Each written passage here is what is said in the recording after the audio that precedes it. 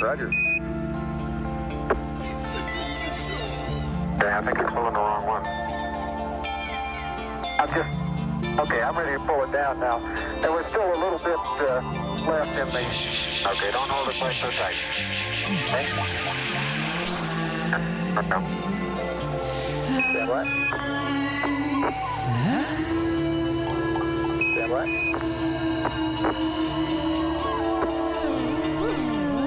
Okay, I think you're pulling the wrong one.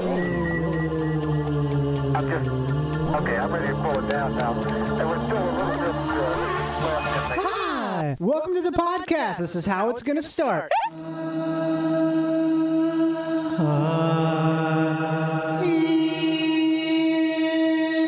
La da do dee do do.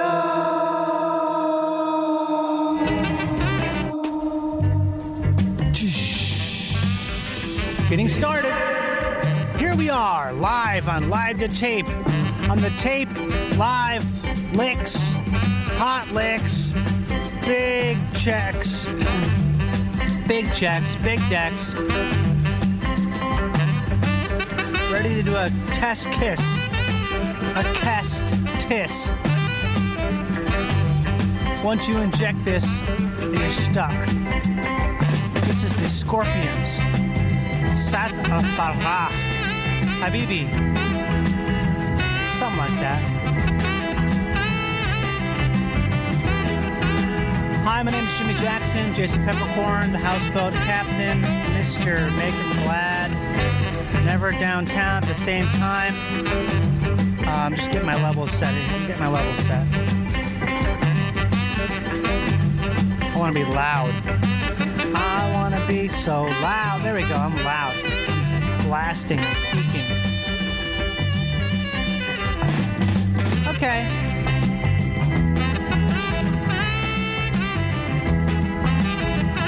I'm about to call somebody up right now on the telephone, and we're going to have a nice conversation. The man's name is Andy J. Miller. He runs a podcast called Creative Pep Talk. He's also a brilliant illustrator. I think the illustration came first, actually. But, you know, it's the chicken or egg thing now. And we've never talked before. We've talked in email a little bit. I follow him on Instagram. Love his stuff. Love his podcasts. It's honestly one of the few podcasts I actually listen to. I know it maybe seems like I listen to podcasts all the time, but guess what? I don't, because I'm too busy recording this one, and even then. Okay, I'm going to call Andy now, okay? Here we go. I'm going to call him up. See what happens. Hello. Please state your name after the tone, and Google Voice will try to connect you. Johnny Pemberton. How's it sound there, Brendan? Is it good? Okay. It sounds good to me. This is unfiltered, raw. The cap's off the bottle. Cap's off.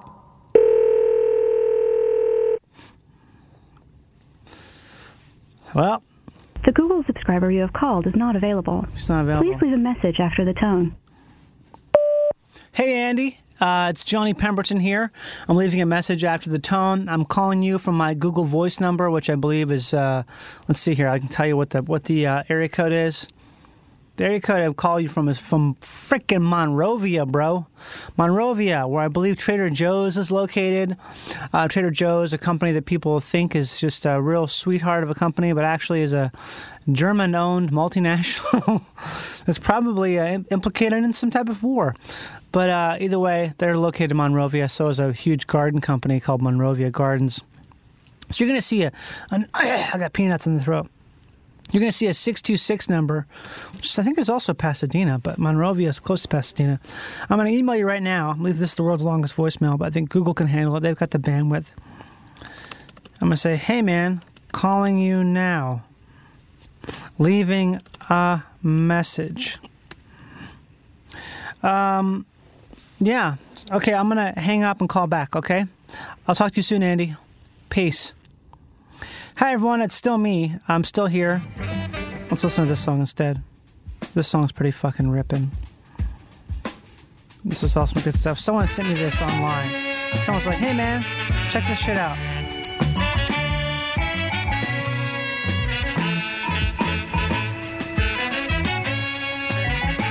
Let's try a different song real quick.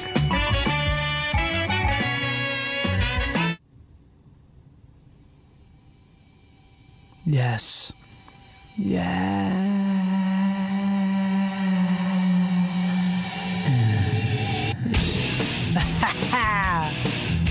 I'm gonna call you back right now. Gonna call you back right now.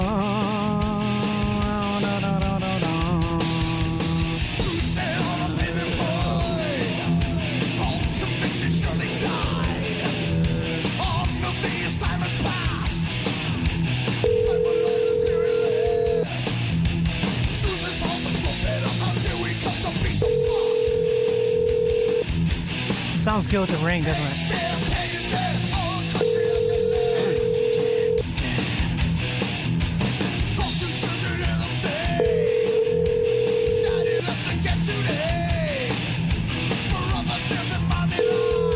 The Google subscriber you have called is not available.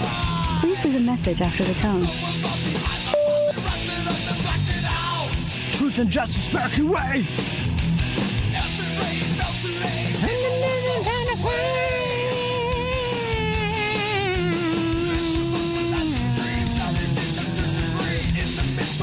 Okay, I'm giving you my number, Andy. I'm emailing it to you. American way.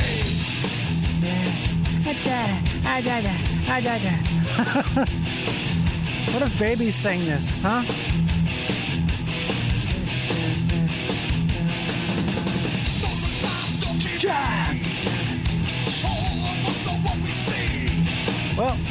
Well.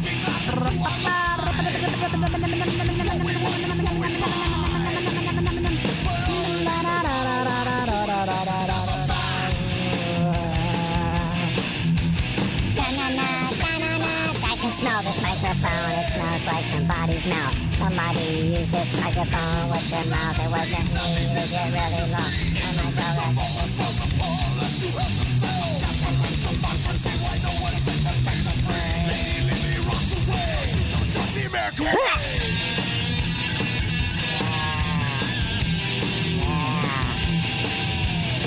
You know what you want. Go outside, give a butt, give a kiss to a mutt. Oh, doggies like a butt. Go outside, throw a ball, do it fast, do it far. Go to your house, pick up all the shingles on the ground, pick them up, make a new house for the dog. Do it fast, do it now, do it quickly, do it how. Get a guitar, do it now. Get downstairs, pick your friend's noses. Pick your friend's nose with a little stick.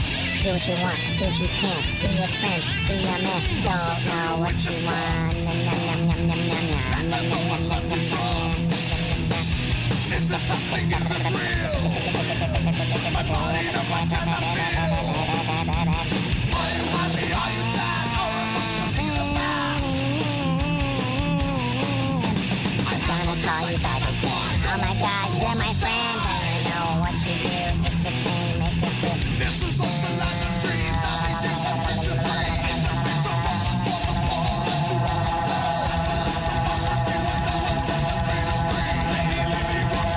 True, Justice American way. Yeah. Yeah, honey. My honey is my boy. That baby is a boy. Hello. Oh my God, it works. Hey, man. Hey, Andy. Oh, man. How you doing? Good. How are you? I'm good. Can you hear me all right? I hear you great. How about you? Do you hear me all right? Yes, it's fantastic. Sorry for the Google phone issues. It's cool. I left you some weird voicemails. I was trying to get it so I could get it through the computer, but I don't know. It didn't work out, so Shit. This is just over the phone. Okay. Well, it still works, right? I think so. I mean, you're recording on your side, right? I'm recording. You have headphones or something, or you have... Yeah, it's just on my phone. Okay. No. It sounds great. Yeah. It sounds brilliant. All right. Sweet. It was Yep, going to sound that works. way anyways. What did you say? I mean, either way, it's going to sound like the phone because we're going through the phone. Right. Okay. So Yeah. either way. Either that's way, fine. it's a phone call.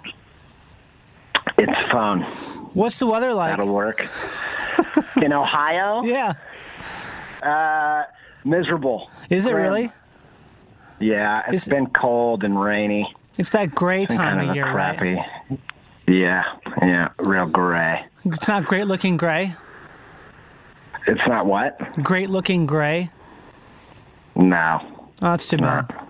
Yeah, I've been No. up in that part of the country during this time of year has the pre-snow bleakness that's kind of, Yes, it does. and the water looks like it's got like oil in it. Like it's got oil in it. Yeah, I don't know.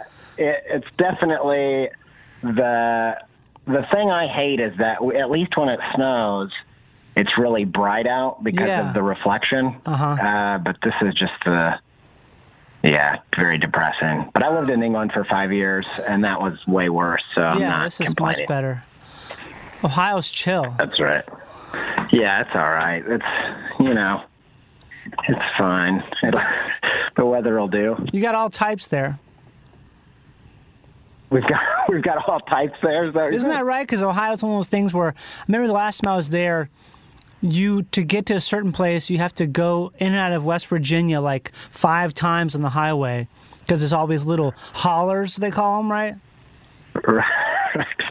I guess. I mean, I've only lived in Ohio for a few years, so I don't feel like I can speak to that. Yeah. But the landscape of Ohio, I only live in Columbus, which I don't feel like is very indicative of the rest of the state.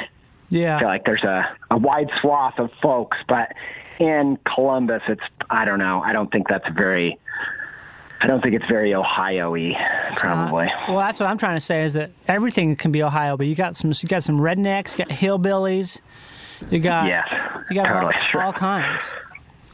Yeah, I guess that's true. I feel like I grew up in Indiana and I lived in England, and then I've kind of lived in the city since then, and I feel like I'm kind of all types. I have all of the different, and my DNA is made up of all sorts of folks, so, Do you own an axe?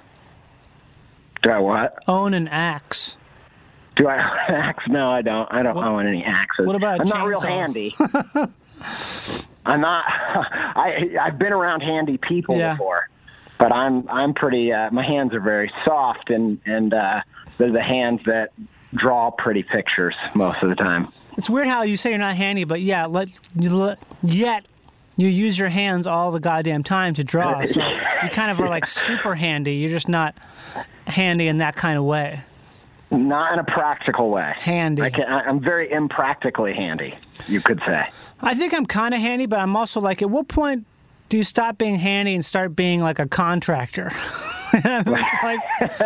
Like, at what point do you get paid for it? Yeah, I don't. And at that point, I'm like, am I wasting my time being handy? Because I should just not be so handy. Because why am I investing so much in my handiness when I should be? What are you making? What are you working on? You're fixing your house? Yeah, I can do some house stuff. I can do like some wood, kind of like some woodworking. Not woodworking so much, but I can do like some building of things that are outdoors. Not like a finished look. I can't do a finished look so much. Right.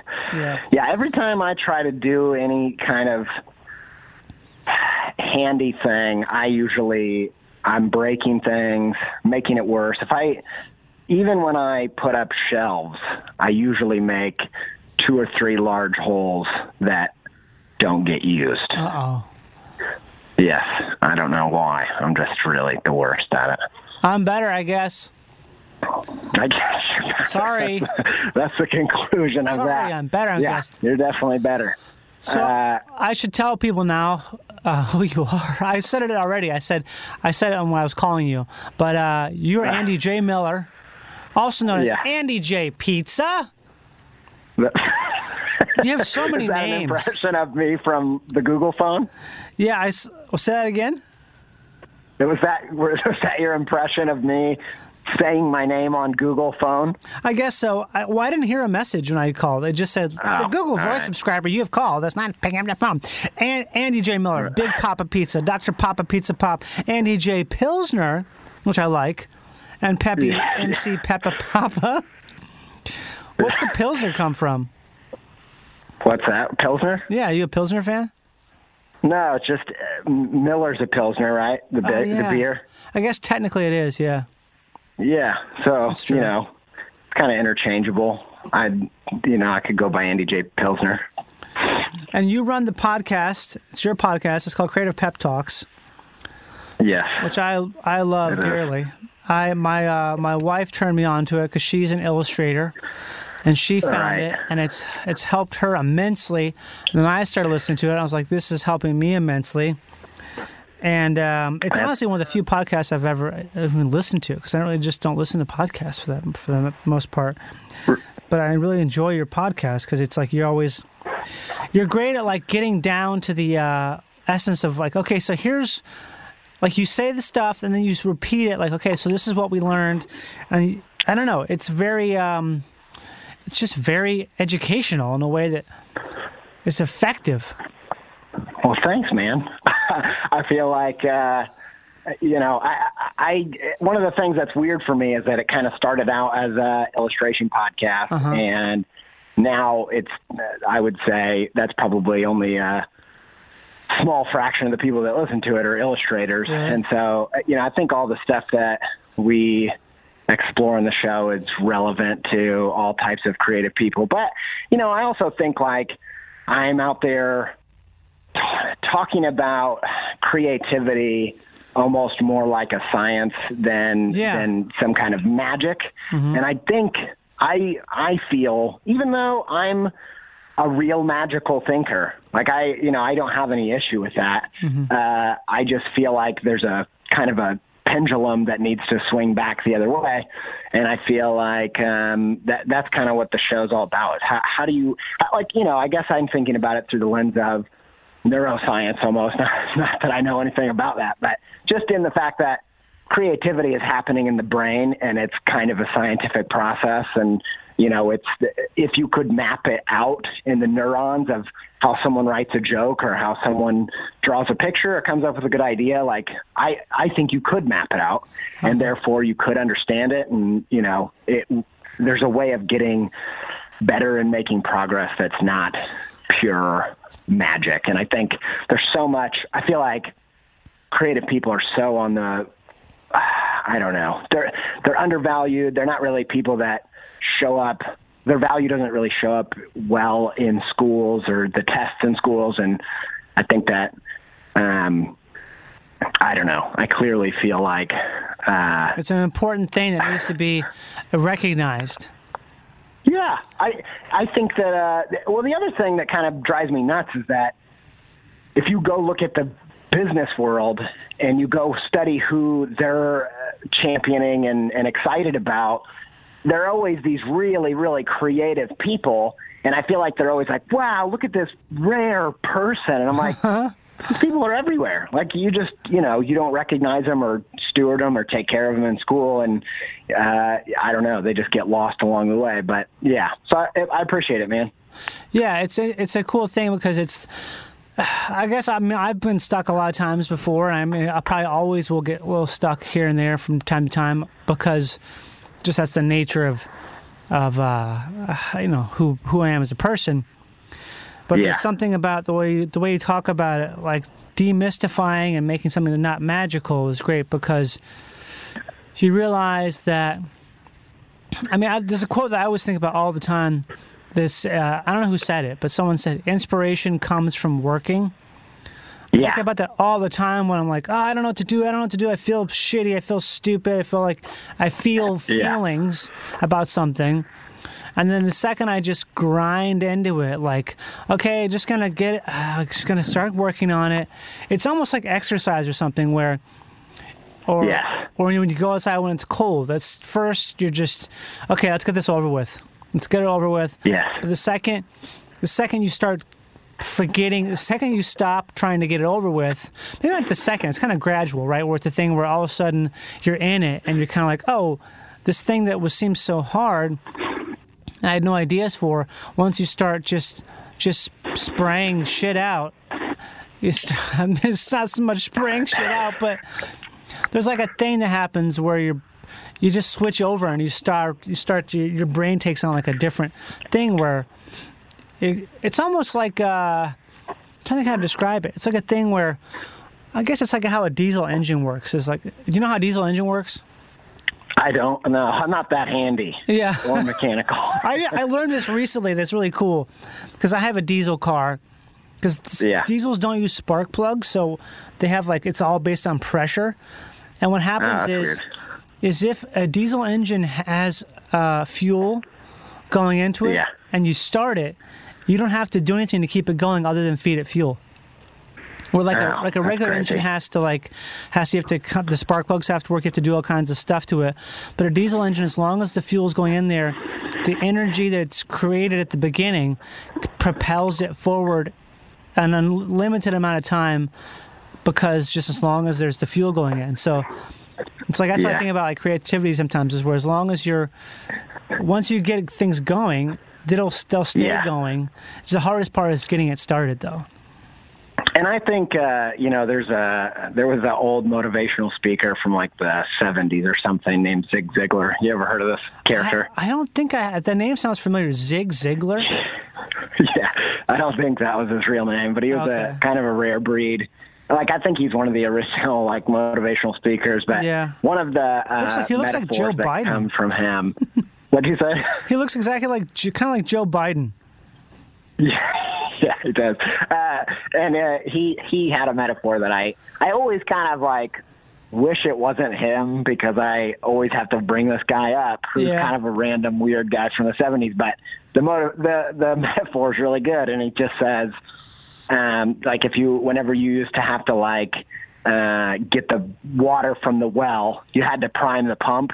Yeah. You had to prime it like crazy, and if you didn't understand that concept, you'd give up, before. But then once it starts flowing, then it's just easy. And I think even I imagine, I don't really know anything about comedy writing, but I think even just if I'm trying to get my brain to think of things that have punchlines, and I just keep, obsessively poking at that and writing stuff down. I try to write, 50 ideas down. By the time I get to the 50th one, my brain's in that mode to where I go into my regular day, and all of a sudden I'm finding punchlines everywhere. And I think it's kind of like that, I would imagine. That's why I was always inspired by people like, you probably hear this crap all the time, but Jerry Seinfeld talking about, treating comedy like work and just going into the office and writing jokes. And I think it feels awkward, and that's one of the things, I think creative people, and I have this part of me that is very much like this. I'm kind of like a war of, I think my mom and my dad are so dramatically different. It's part of the reason they didn't stay together. Mm-hmm. But my dad is such a mathematician, business guy, and my mom is like a creative drug addict person. And so I feel like I have both that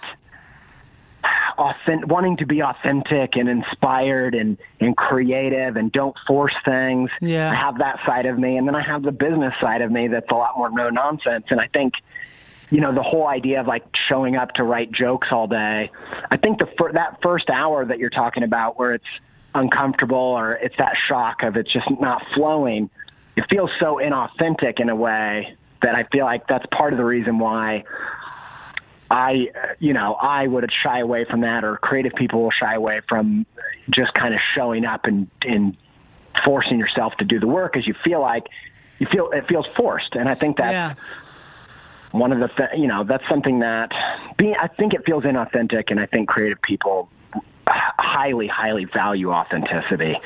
But I think it's kind of just a misunderstanding of the way that works. It's almost like an unfair comparison or something, where you're looking at maybe something you like, a product that you like a creative product you like, and you think how that person did it.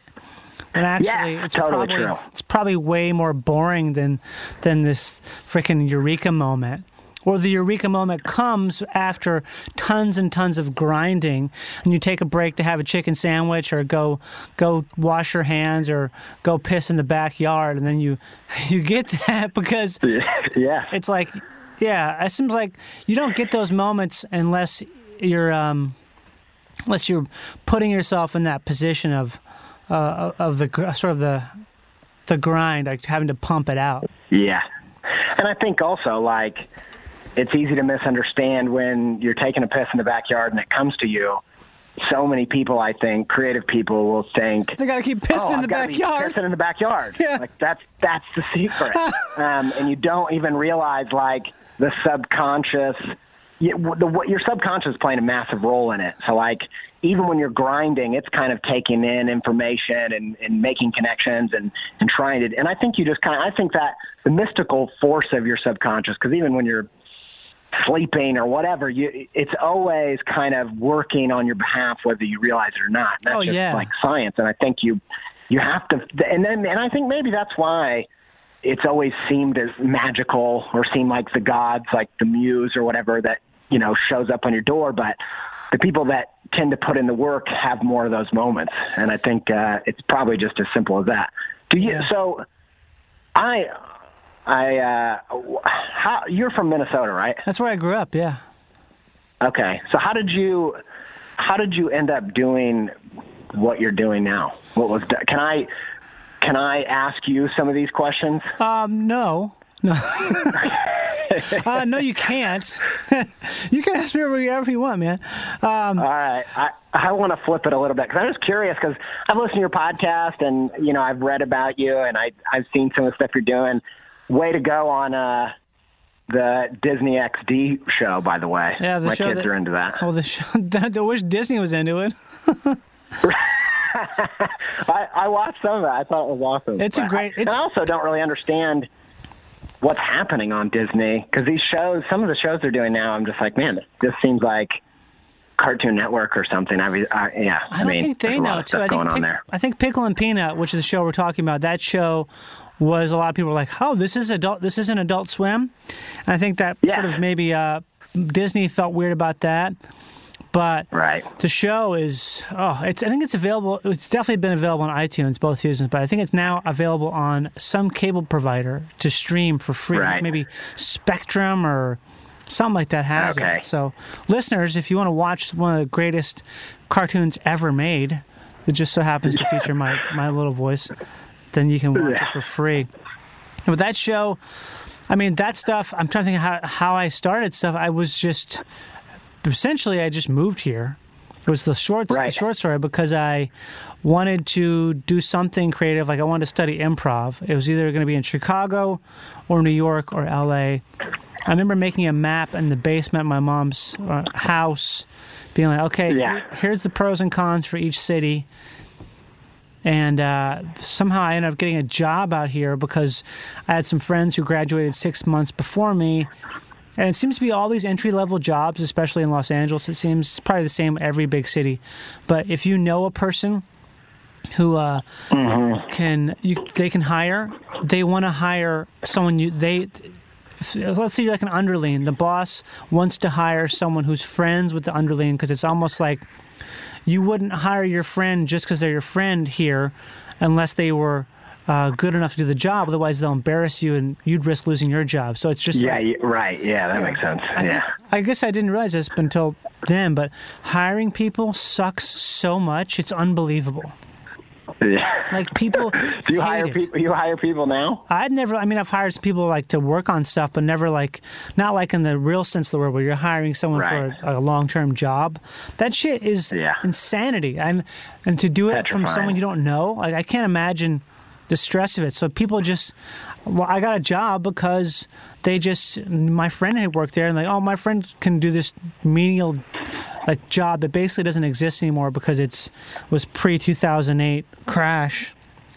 And that's I moved out here and I started taking improv class and started doing stand-up, and I guess I just wanted to do comedy, so I started doing it, and I just was didn't care. I just wanted to do it so bad that I was just happy to be doing it. And essentially, I mean, Sorry. When was that, after college or high school?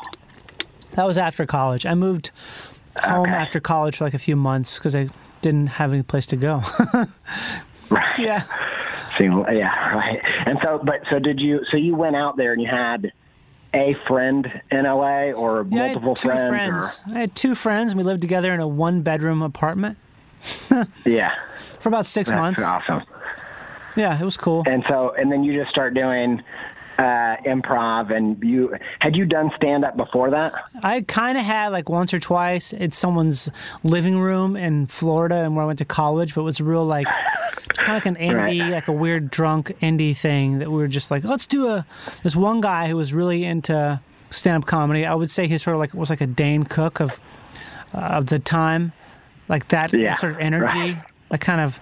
Yeah. I don't know how to describe it, but there's just sort of a Dane Cook energy this guy had. I'm not even sure what he's up to now, but I hope he's Right. okay. But he was like kind of drove it. He just showed up in town. I don't remember what his deal was. He was definitely kind of a loose agent, or I don't know what you call that shit, like a free radical maybe.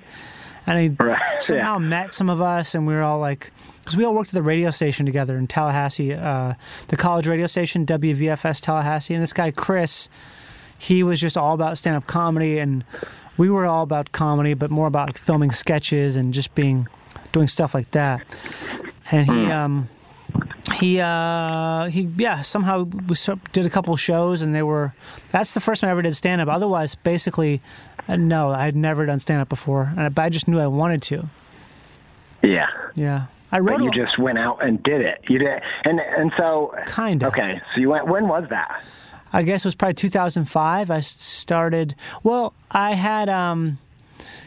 I helped there's a web talk show. I worked at Fox.com, and there was a web talk show. It was basically an in-house promotional show for the shows. This was like early internet, so it wasn't really something that people were watching because it was pre-YouTube. If it wasn't pre-YouTube, it was definitely like YouTube was a very niche thing. Right. Yeah. And I opened that for the live taping, and I wrote all my jokes down. I thought it was gonna be awesome. I thought I was gonna kill it because it was a paid audience, and I fucking bombed so hard. It was terrible. It was like so embarrassing. Like people wouldn't make eye contact with me because I was just so bad. But it was something Oh my where, gosh. even though it was terrible, I wasn't like really depressed afterwards. It was more just I was kind of like I somehow managed to laugh it off. I don't know how, but Yeah. I just knew I wanted. Okay, I got to try this again, obviously, because that didn't work. But Yeah. So yeah, and then like some person, I worked with a woman named Haley who was dating a comedian at the time named Peter Sprite, and Peter Sprite had a monthly show at the Comedy Store, and she told me she'd introduced me to him, and she introduced me to him, and I went over to his house in West LA, and he sat down with me for like 2 hours and helped me go through the material that I thought I had, helped me like rewrite it, helped me make it like shorter and make it funny as opposed to just being like words and stuff. And yeah, and then he put me up on the show, taped it, and then like a week or two later, we watched the tape together, and he gave me some more notes. It's the kind of thing I say this all the time. Why did he do that? Exactly, man. I don't know. I think he's a fucking saint. Yeah. No, I think honestly, Peter's someone who he's a very rare person who is just super generous, and just there's like a kind of kindness he has that is. I mean, very special, I suppose. And I think maybe he must get something out of it because he helped another friend of mine, my friend Fahim Anwar. He's a comic. He's a great comic, and he did the same thing with Fahim. I think it was something where it must be nice to help someone, to see someone. I don't know. It's like teaching a kid how to ride their bike. There's got to be a good feeling, and they're like, wow, I helped this person figure their shit out, and now they're riding on their own. Yeah. Which is something I think takes a lot of balls. What was he telling you? Like what in the early times when you're doing that? What is he like? You said he helped you take words out, make it funny. Like, do you remember like what that actually looked like? I'm just like curious to know what kind of advice that I don't know, that helps you kind of see through it. Well, I think a lot of times he was saying how, what do I think it's funny about the thing I'm saying? Like, what makes you laugh about what this story is? And it helps you think about, what is it about this it's funny? And then also just about, that was something I remember. I also remember him saying stuff about like how to just condense things down, get to the point. Because a lot of times people would have a tendency to sort of just dance around something because they're scared to drop the thing that's the thing, because they're scared that no one will react. When actually you have to be the opposite. You have to have like huge balls and just fucking lay it out there. If no one laughs, it's like, fuck it, who cares? Move on. Yeah. But I was just so nervous about it that, I don't know. I mean, I guess I had like some performing experience. So for me, it wasn't like a matter so much of the performance. It was a matter of the writing and getting that stuff to work. Yeah. Because once I got up there, there's a lot of comedians who are kind of, I guess I'll say they're naturally funny. Like they're kind of like naturally silly people. Like I've been fucking making my friends' parents laugh after a sleepover. Like, you know, we're all having breakfast together on a Sunday. I would make everybody laugh around the table, like just being a fucking idiot and doing dumb impressions and saying stuff that was kind of outlandish that kid normally wouldn't say. So I've been doing that for years, and I think there's something where when you get on stage, there's like a weird instinct that kicks in, where you just are kind of like, you know how to swim, and it gets even better and better. Like I feel like as time goes on, it's something where sometimes it's kind of crazy how like, wow, how did I think about this thing in the moment that I would never have thought about?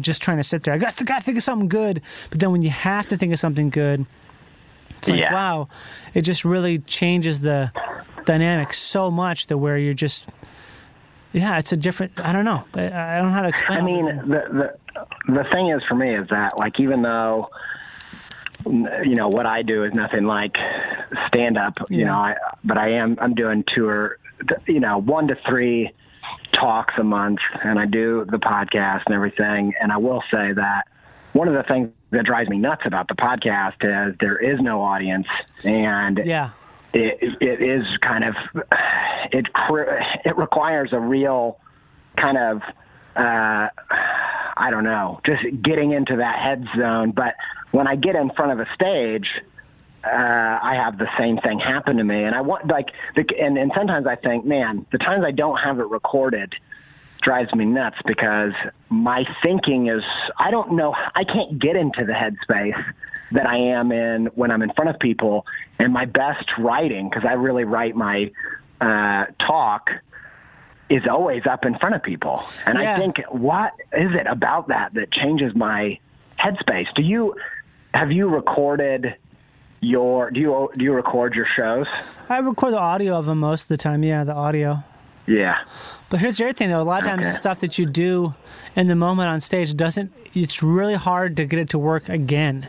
You can. Right, but that's the work right there. When I talk about comics who work hard, it's not really me. I don't work as hard as some people. I kind of like lean on a lot of. You seem like you're doing a lot of stuff. Yeah, I do a lot of stuff. I mean, acting is different. I feel like acting is so clear cut in terms of what you have to do, what you have to work on, how you do it. Because if you just do stuff enough, but there's something about stand-up where when you try to recreate something that worked the first time, there's just always this thing where it just becomes that's the real honest at work. The really unfunny, boring part of being, if you're like a professional stand-up comic, is finding a way to make the thing that was fun the first time good and funny again. And it takes fucking forever, I think. Some people who've been doing it a long time and do it all the time kind of know themselves enough where they kind of like, okay, I kind of know how to do this because this is how I say things. But sometimes it's just the thing where there's so much nuance that happens.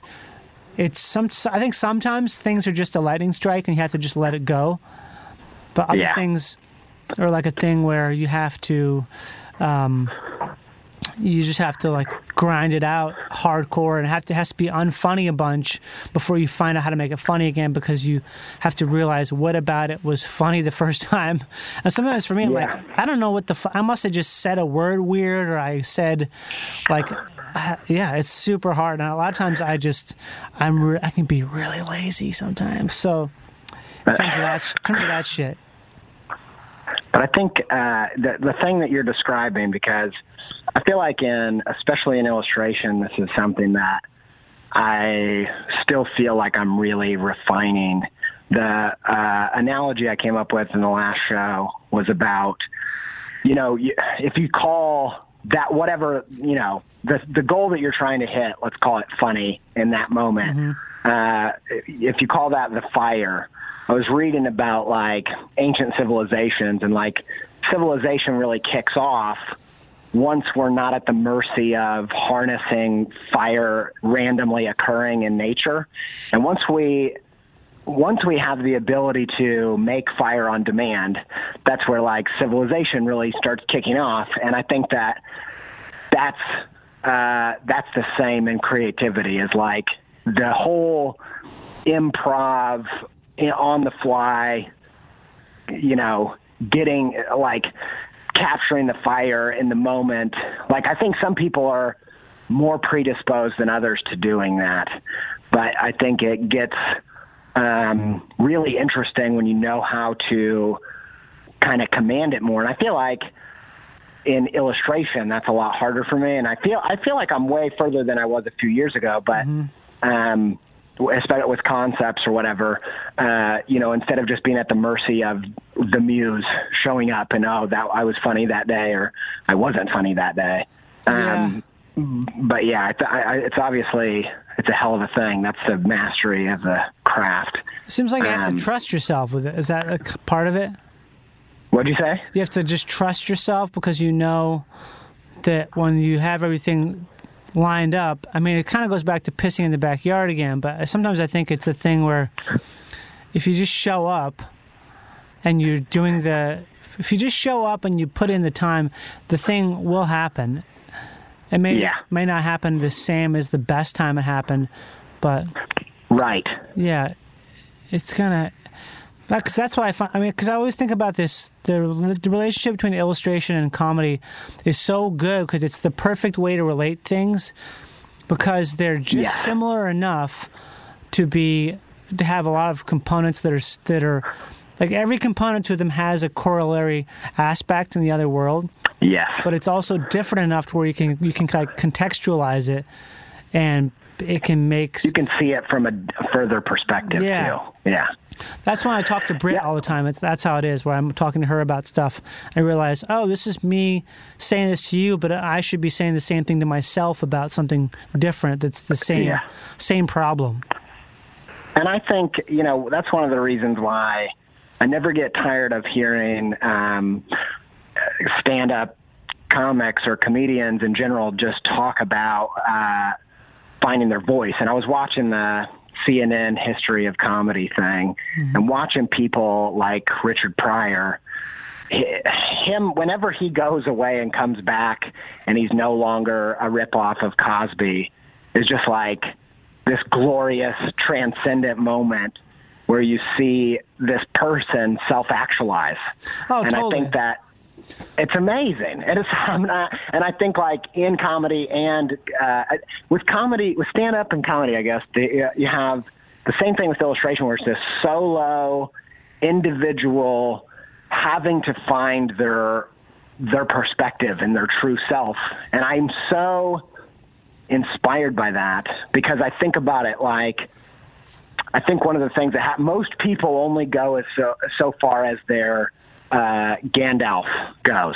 Like they go where their hero goes, and they stop there, because then there's this road, like dropping the ring in. Oh yeah. You can only do it by yourself. There's no, and it's so, and people don't, I think if you're not on that road, you don't understand why it's so scary to walk the rest of that distance. And I think stand-ups that really put in that time or figure that, get that click. And I think that's one of the things I really loved about your podcast is I do feel like you have a really clear sense of your point of view. Do you feel like that? No. You don't? I mean, I kind of do. I wouldn't say a really clear sense. I feel like there's stuff that I always do that I know I'm good at. There's stuff that I think that I like to do, which is always going to be the same. Which I've kind of only realized recently that I look back on stuff. I'm like, oh, I've kind of always been doing this.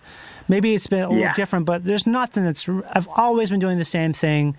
It's just what's the context, what's the stakes have changed a little bit. But otherwise, no, I would say I don't have like a super clear. No, well, I mean, because that's the thing I like about your podcast a lot. Because when I've listened to it, it made me realize that I think there's something you talked about. It was probably a while ago, but something about how it doesn't matter what you think what your message is. It matters what the people are receiving. Because you can say all you want about like, oh, I meant to do this, I meant to do that. It's like, well, it doesn't matter what you meant to do because I see the color blue. It's like, oh yeah, well, that was supposed to be red, but we just thought that we didn't have red, so we used yellow. And I ended up being blue. It's like, well, it's blue because it's fucking blue. Yeah. And it's like such a thing where. And so do you feel like you have a clearer sense than you did? I don't know, 10 years ago, though? Oh, yeah, by far, much more. Yeah. But it's also a thing where looking back, I think a lot of the stuff the reason I was able to get work and like have some success was because I wasn't really thinking about anything so much as just only trying to have fun. And if something wasn't funny, I just really didn't give a shit about it. I was like, this sucks. It's not funny. Yeah. Fuck you. This is dumb. I don't have anything to do with this. And so it was just like this real, I don't know, dogmatic sense of this. I only care about stuff that's like this. Right. Yeah. Did that? It sounds like you're saying that you started that way. Did you go through a season where you were compromising or overthinking or what? Like, did that ever change? I mean, it's definitely a time when, because I started off wanting to be really alternative. Like some of the jokes and stuff I did at the beginning of when I first started doing stand-up, I look at them now, I'm like, holy fucking shit, I had huge balls. Like, I cannot believe the shit I was doing at a comedy club. There was stuff I was doing that was so aggressively alternative and like anti-comedy or just being really silly and committing and having like a prop. There's stuff that people they'd get made fun of for that shit, and I just didn't give a fuck because it was like a thing where I saw so many great comedians when I started who were alternative, right? That I'd never seen because you don't have these people on TV, or you just don't get enough of it on TV, or there's no way to consume that type of comedy. That I was like, okay, I have to be different than that person, so it just forced me to have to be so different that.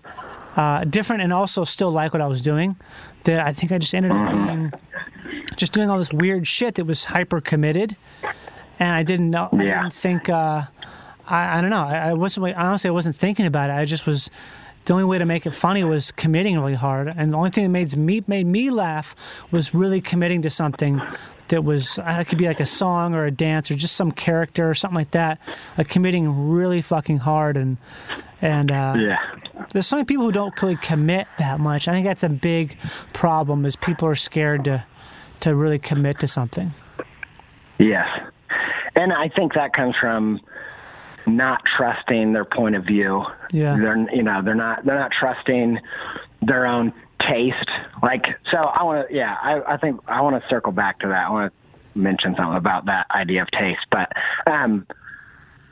it sounds like you're one of the things I'm thinking about all the time, which, my listeners, I'm sure are like, unless they're as friggin' batshit crazy about the hero's journey, as I am, I think about how the idea of like the 3-act system of, thesis, antithesis, and synthesis. And it sounds, I think for a lot of people, a lot of creative people, they start off with the thesis, and it's like they're home, and it's like, this is what I think is funny, and they're clear, and they're like, this is it, and then something kills their confidence, or they get stuck, or, you know, something wrecks that, and that's the antithesis. And that feels like that's the worst season, but it's necessary to get to synthesis, which is the thesis and the antithesis coming together. Yeah. Because I think I started off, I remember telling my dad early on that I wanted to do work that that was like ultra subjective and I didn't think of it at the time, but I was thinking, but what was really going on was I want to do work that's above being judged or criticized. Like, I want it, you know, like I want it to be so avant-garde or alternative or whatever that, and it was partially because I thought that's what the good stuff was, but I think secretly it was partially because I didn't think that I could do the straight stuff. Like, I didn't think I could pull, you know, I'm not great at drawing. Like, I'm not amazing at drawing. That's what Britt always says. I think what's that? That's what my wife Britt always says too. I'm like, you're full of shit. You're fucking great at drawing. I mean, I hear this all the time, but it's so funny to think about that because, like, obviously, there's like Korean dudes who work for animation companies who are like they're fucking savants at drawing. But at the same time, a lot of those dudes or whoever, you know, they don't have the other aspect of their creative process is not there. Like, they're almost like, what do they call it? They call them like a wrist, right? You're just a wrist. Yeah, like they're hiring a hand or whatever. Yeah. Well, you say so. It's funny to hear you say it because I've seen your drawings and they're amazing. They're so like it's funny to hear someone say who does that. They're not very good at drawing. It's like it kills me. I love it. Like, it cracks me up that you'd say that. But I think that and so I think it is that early on. So I have this. I actually want to turn this into a book. It's something I think about a lot. Is that like real creativity starts not with a talent or a skill, but with good taste. And I'm not the first person to say that, but I don't think that it's something that's been extrapolated into kind of a fully formed idea. Mm-hmm. And I think that's why when I first started that I was thinking, I don't care if it's good drawing. It's good. I know it's good. But I think I leaned on that too much, and it ends up only taking you so far if you're not going to develop the craft and then also self-actualize with your own voice. But yeah, I mean, So I think for me, I relate to like early on having, whether it was fake or not, I don't know, a real fearlessness, and then getting crushed by the world, and then having to go through that kind of antithesis season. Yeah, it's a classic journey. Hey, Andy. Yeah. Can we pause for one? Can we take a quick break real quick? Sure. The hero's journey. Howdy. The hero's journey. Yes, what you're saying, that's like such a... I think everyone goes. So I wish more people would talk about that idea of like you figure your shit out and then you get checked and smashed down, and it's such a different thing to figure that out after that than it is because it's always that thing that happens in Hollywood where it's like, you know about like street casting. No. It's like where they basically cast one off the street, like, oh, this is the look. They just like pluck somebody out of the ether and they put them in a movie. Yeah. And it's so funny to see. I remember I met one guy who was in this movie that I auditioned for a bunch and didn't get, but I'm happy I didn't get it because I didn't fucking want that stupid part. It wasn't for me. Either way, this guy was like a total asshole, right? He's like a real dick. And because he out of nowhere, he gets this successful movie. And then what happens is a lot of stuff doesn't happen for a while after that because you didn't get it because of working on it. You got it because of things just sort of happened. It was sort of like a viral success almost, but not viral. It was more same style of thing. Yeah. And it's lottery. Funny. Yeah. And that's what I like so much when you talk about in the podcast all the time about that, about how boring and how dumb and how just not really interested in how you're not interested in that, and how Yeah, it's not really interesting to find someone or to be someone who just like blasts up top because then you just go back down so fast. On this guy in particular, he was such a dick, such an asshole. I think it's because he was kind of probably really scared and covering for himself, like what do you call it? Like, Yeah. very insecure. But then I saw him like maybe a year later in an audition. He was so nice. He was such a sweet guy, and so like He got crushed. yeah, he got fucking crushed. But the thing is he's went on to do like a lot of really good work, and I think it's just because that happened, and it made him a better person for it. It was just, I've never seen such a clear-cut example of someone being a dick because they're insecure and then all of a sudden having that realized and becoming a really, just a very different person. Or maybe they're a dick too, because they're not just because they're insecure, but because if you get plucked off the street, you actually think like, I'm hot shit. Like I know, you're special. I know like I've got something. And then until you get crushed, you're like, oh wait, that was luck. That was, or at best it was like just riding on the back of my taste, which I do think is the foundation, but it can't take you the whole race. Yeah. And I think that and I think that the thing about the antithesis is when you're experiencing it, it's so crushing and confusing that most people don't carry on through it. They don't walk through it. They don't think that that's not supposed to be part of the road.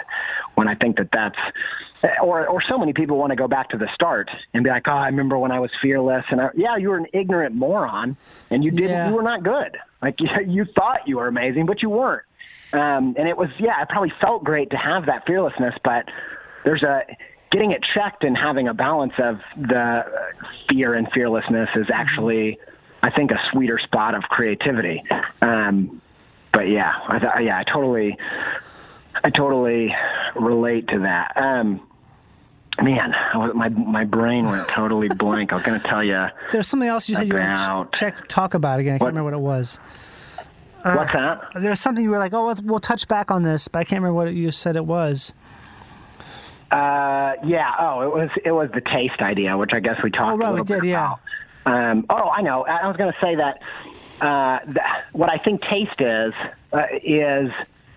it's a sense. It's like your sixth sense of, because I think we think about what makes a good musician, and we think, I don't know, hand-eye coordination, mastery of an instrument, whatever it is. No, what it really is they know what's good music and what's not. They know how to make decisions like that, and it's an ear for music. The same goes, people think what makes a good illustrator is, they're great at drawing. No, it's an eye for a picture. Yeah. Like, they know what would look good on the page. And I think what makes a comedian is a sense of humor. And I think that you're talking about, like, at the beginning, you just trusted that sense of, like, I think this is funny. That's one of the things I try to, like, desperately encourage people to develop that sense of, don't make anything. Don't make a joke, don't make a piece of work, don't make a T-shirt that doesn't have that kernel of good, what you would call good. Yeah, if you don't like it, you should be collecting those things. It's weird how that. What were you saying? Well, you have to like what you're making. Yes, but it's that guy you were talking. Who's the guy who kind of took you under his wing? Oh, Peter Sprite. Peter Sprite. Yeah. He was saying the same thing of, let's collect these kernels of good. Like, what are the things that, let's drill down on what is really funny here. Something, and I think even that, like, I think creative people are, and I only say, creative people are like this or like that, only from my own personal experience. Like, this is the same process. I only know from I'm like this, but I think early on, I wouldn't want to drill down on why do I think this is good, because I was afraid that I was full of crap. Uh-huh. And I was like, what do you think is funny about this? And I'd be like, I don't know. Maybe there isn't anything funny. I'm just doing a weird face. And I think, like, sometimes that is all it is. Right. And that's it. Like, that can be it. Like, okay, it was a weird face. Let's go more with the weird face thing and cut out all the other stuff that you're saying. Mm-hmm. But yeah, he totally had that intuitive sense of, like, This is about your following your true taste and collecting all that. There's something we were talking about Richard Pryor before. Something I forgot to say that that kind of goes to this that I remember learning early on, and it basically is how I got started in comedy was because Richard Pryor said, I think I read some interview with him. He said that his uncle owned a bar. And they had a microphone there, like for whatever, they had like a mic and a stage. So he would go there when the bar was closed and just fuck around with the sound system and the mic. Right. Which is like, ever since I could even fucking talk, if there was a mic, it's like, oh, I want to use this thing that's loud to amplify my voice to see what it sounds like because it sounds cool. Like you get in trouble at the restaurant, at the hostess station, like using the hostess station mic because it's fucking fun to use a microphone because it's such a novelty. And when I heard him say that, I was like, oh, that makes so much sense. And the first joke I ever wrote was when there was a band sound checking at a venue in college, and I was like, I'm just going to fuck around with this mic for a while. And I just started doing that, and I ended up writing something. Not because I was trying to, more just because I was like having fun and having a good time. Yeah, trying to make like my friend laugh and make myself laugh about something. And to hear Richard Pryor say that, it's like, oh, that's such a foundational thing about something is where it's like everything comes, at least from my perspective in that terms, it comes from a sense of play, like wanting to play around with something. Yes. And that's kind of like the essence of the entire thing is that you're just playing. You've seen that documentary about Fellini, how Fellini said that Fellini was kind of a nut, right? He was kind of mean to actors, but I think also he was like kind of would goad them on because he loved to watch actors play because he's like, there's no other type of people who just will play like children for unlimited amounts of time. And so essentially, when you're making a film, you're just filming these people who are like, they're just kind of crazy people who are adults that are acting like children. Who like to play. Yeah. Right. And there's something wrong with that. I think a lot of times, a lot of people I know who are actors will talk about how they feel bad about this or they try to be really serious. I always have to tell myself, like, this isn't supposed to be serious. I'm not, like, when I think about it, like, obviously you want to learn your fucking lines and stuff, but when you really look at it, if you take your shit too seriously, you're not doing your job. Like, you have to fuck around. No. You're getting paid to fuck around, to be an idiot, to be stupid, if you don't get told, like, once in a while, like, hey, quiet down, be quiet, stop, you're probably not doing enough to, like, generate the weirdness because you're just stuck in like your fucking notebook or like really just there's something about it where it's like you're stuck in this achievement mindset as opposed to like a play mindset because there's no achievement in play, right? There's no winning. No. And have you ever watched any of the like John Cleese videos of him talking about creativity? I don't think I have, no. They're really awesome. I think that he talks a lot about this. This is one of the things I'm constantly thinking about is creative business or creative career, which is like, in a way, it's your job is to play, right? So, and that's so tricky because work is the opposite of play.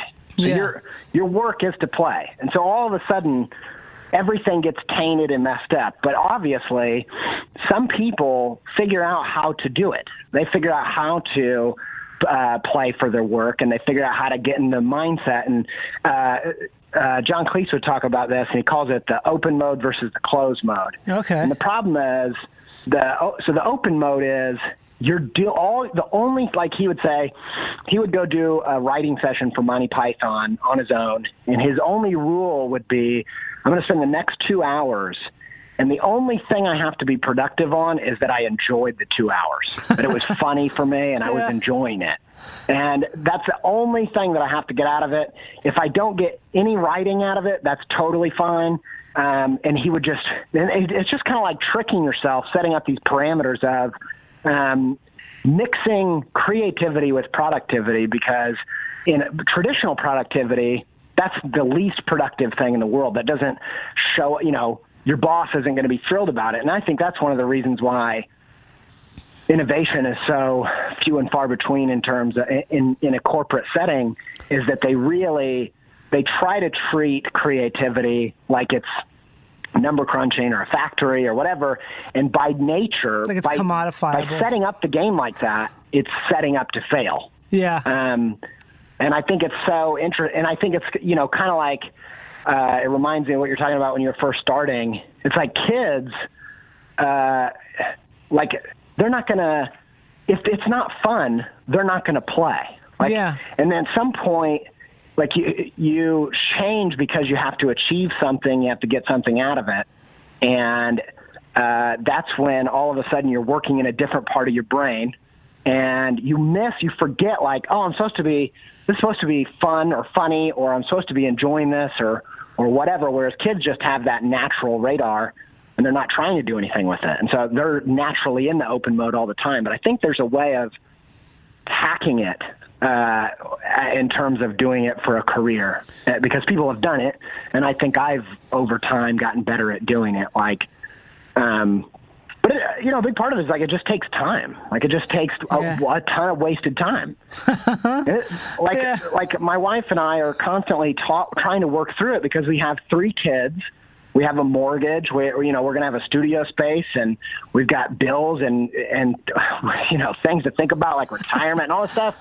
And I'm like, here's the thing. I know the only way I get a good podcast, the only thing I know about a good podcast episode is I don't know. I know like some of the things I can do, but I don't know which of these paths is going to take me there. It's usually like a bath and calling my friend Kyle for 2 hours and, and it's so, on paper, it's the least productive activities, but they're the only way to make progress. And I think it's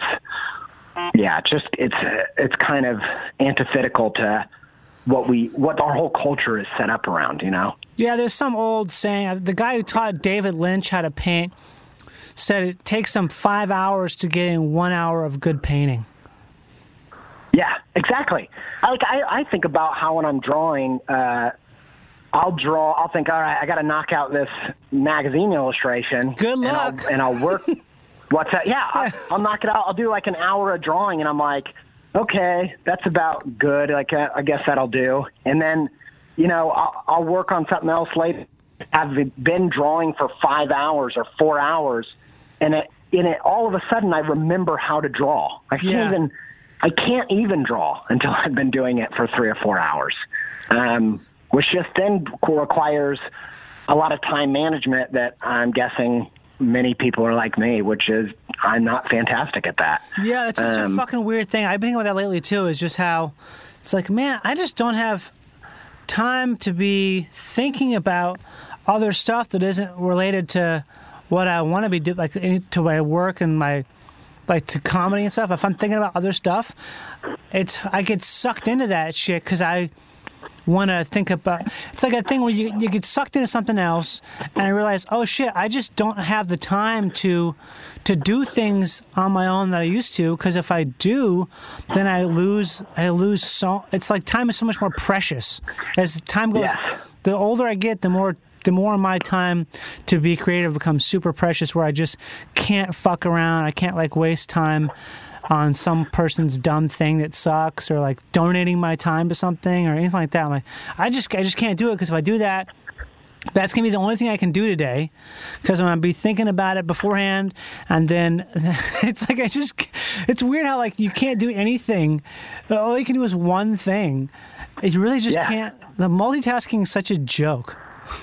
Yeah, and I think, the first 5 years of my career, the first 3 years especially, were so painful and so bad that the more successful I get, the harder it is for me to say no, because of starting out in such a shitty place.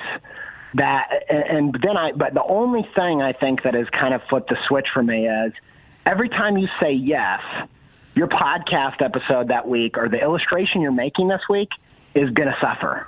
Like you can't just phone it in. You can't just do it quick. Yeah. So the thing you're doing that you care about and you love to, so it's not it wasn't, that was the thing that really started to change my perspective, is like every time you're saying yes to a random cousin who wants you to draw their, wedding invites or whatever. Fuck that. Every time you say yes to that, you say no to a good illustration for the New York Times. Every time, or, whatever it is, or you say no to the best episode you could put out this week, and you just think, and at some point it started to click, but it's only recently, man. I think I'm a good boy, so what does that mean? I want to just overperform, and I want to do everything right and please everybody, and I want to just work hard, and but I think I'm slowly shifting to being a little bit more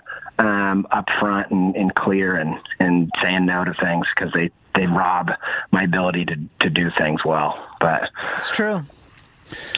Yes. One thing that you said that I wanted to touch on was you talked about like some people are just kind of funny, just the way that they are. Yeah. And I've been thinking a lot about that. That's a Judd Apatow thing, where he says that there's kind of two types of funny.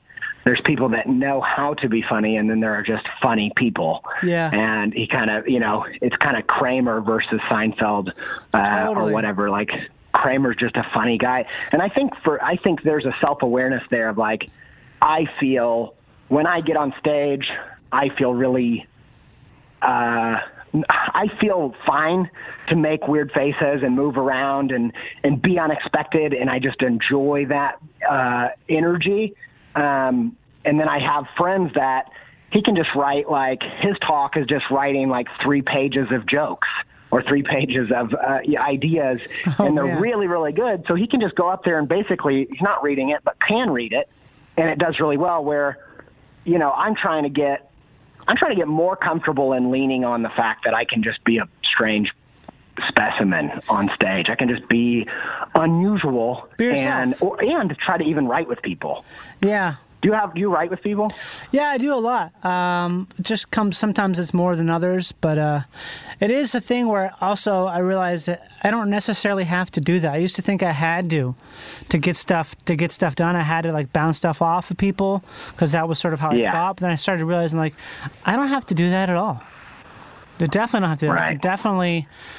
Well, it's not like I'm still doing the same thing I'd be doing with that person, but it's like I don't need to have a person with me to get into that mind space. I can just kind of like let myself go and kind of be silly and just keep moving forward, not being precious. And if you do that, a lot of times stuff will come up, because you can always go back and clean shit up later. Yeah. So I think about that. I think about one thing that is kind of an unsolved mystery in my mind in terms of creativity is like, if there's kind of, I feel like there's 2 options. Like you can just let your own thing fly, and it might impact certain people in a deeper way and alienate other people, or you can find collaborators that maybe elevate what you're doing, but are they elevating what you're doing, or are they making it more palatable to a wider group of people? And the way I think about that is John Lennon and Paul McCartney. Mm-hmm. Like, if they're working together, they're doing something that is at the very least palatable to more people, and at the very most maybe rounding each other out to be more transcendent. And I'm not more, the craziest Beatles fan or anything. I just think it's interesting. I feel like you see this all the time. Like, I don't know if you listen to Vampire Weekend, but they just kind of split up, and I keep thinking it's just like Lennon and McCartney, of like 2 people that have these solitary visions, and when they're forced to work together, does it elevate it, and that's why it's more palatable, more people, or does it water it down, and so it impacts fewer people in a deeper way? Does that make sense? Yeah, it does. I guess I've never thought about that. Honestly, I haven't. I thought about it as more just the like synergistic effect, or maybe it's like that kind of thing where sometimes I feel like it's if something is opposing you, if someone's difficult to work with, a lot of times I feel like that's probably good because it's going to force me to be better at what I'm doing because I don't like this person or I'm like having trouble with them. So it kind of makes you think about who you really are and what you really like and whatever, and it forces you. It doesn't make you whatever the opposite of complacency is. It's that. Yeah, I think that's that's one of the things I've told a lot of people about the podcast was recording myself for an hour every week for 4 years. The podcast called Creative Pep Talks, right? What's that? Say the name of it just real quick. I haven't said it since the beginning, but Creative Pep Talk. Right, Creative Pep Talk. Yeah, Creative Pep Talk. Yeah. Recording myself, signing my name to it when nobody was listening wasn't that hard, but the more people that listen, about a year and a half, 2 years in, I started to have kind of like some pretty significant anxiety about it.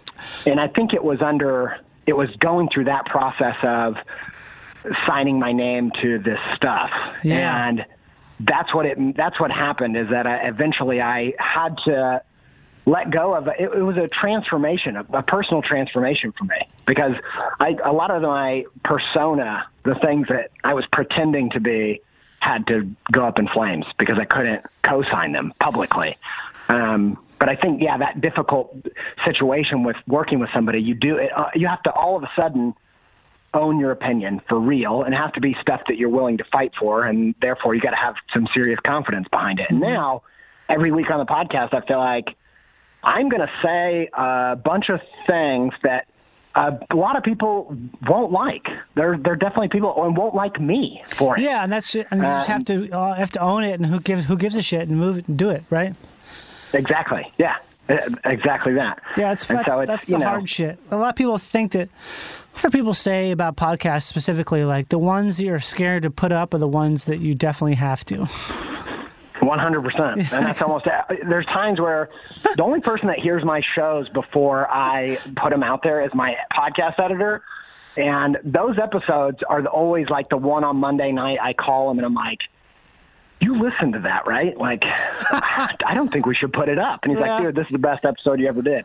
I was like, there you go. Yeah, exactly. Andy J. Pizza, everybody. Andy J. Miller. This, man, this is cool. Yes, thank you for doing this. I really appreciate it. And people have to check out your podcast. It's truly one of the only podcasts that I think is worth listening. Obviously, this is one of them. But I mean, it's it's great. It's actual actionable information that is not just fluff, but it feels like fluff, but your body goes down like fluff. Goes down like fluff, feels like medicine. It's kind of like chocolate milk in that it goes down smooth, but it solidifies in your digestive tract. I did not know that. Yeah, that's what chocolate milk does. Wow. That's what my show is. Cool, man. Andy, thanks, man. Thanks for doing it. Enjoy your chocolate milk. Peace. Good talking to you. Peace. See ya. Bye-bye.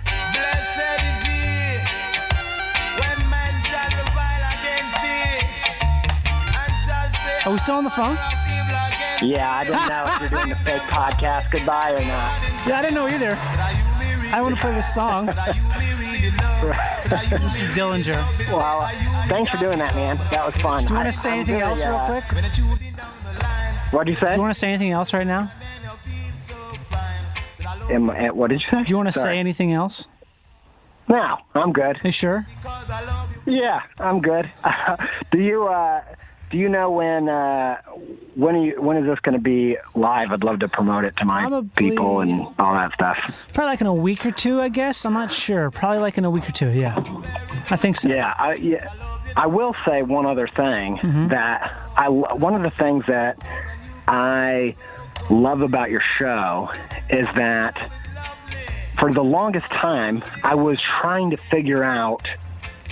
I still am, I guess. But I'm ready for this, man. This is gonna be big. What? Yeah, you solved my life's mystery. Okay. One of the things I'm really in love with is figuring out what good podcasts are. like, I love that podcasts are a new medium, so we don't know what good podcasts are yet.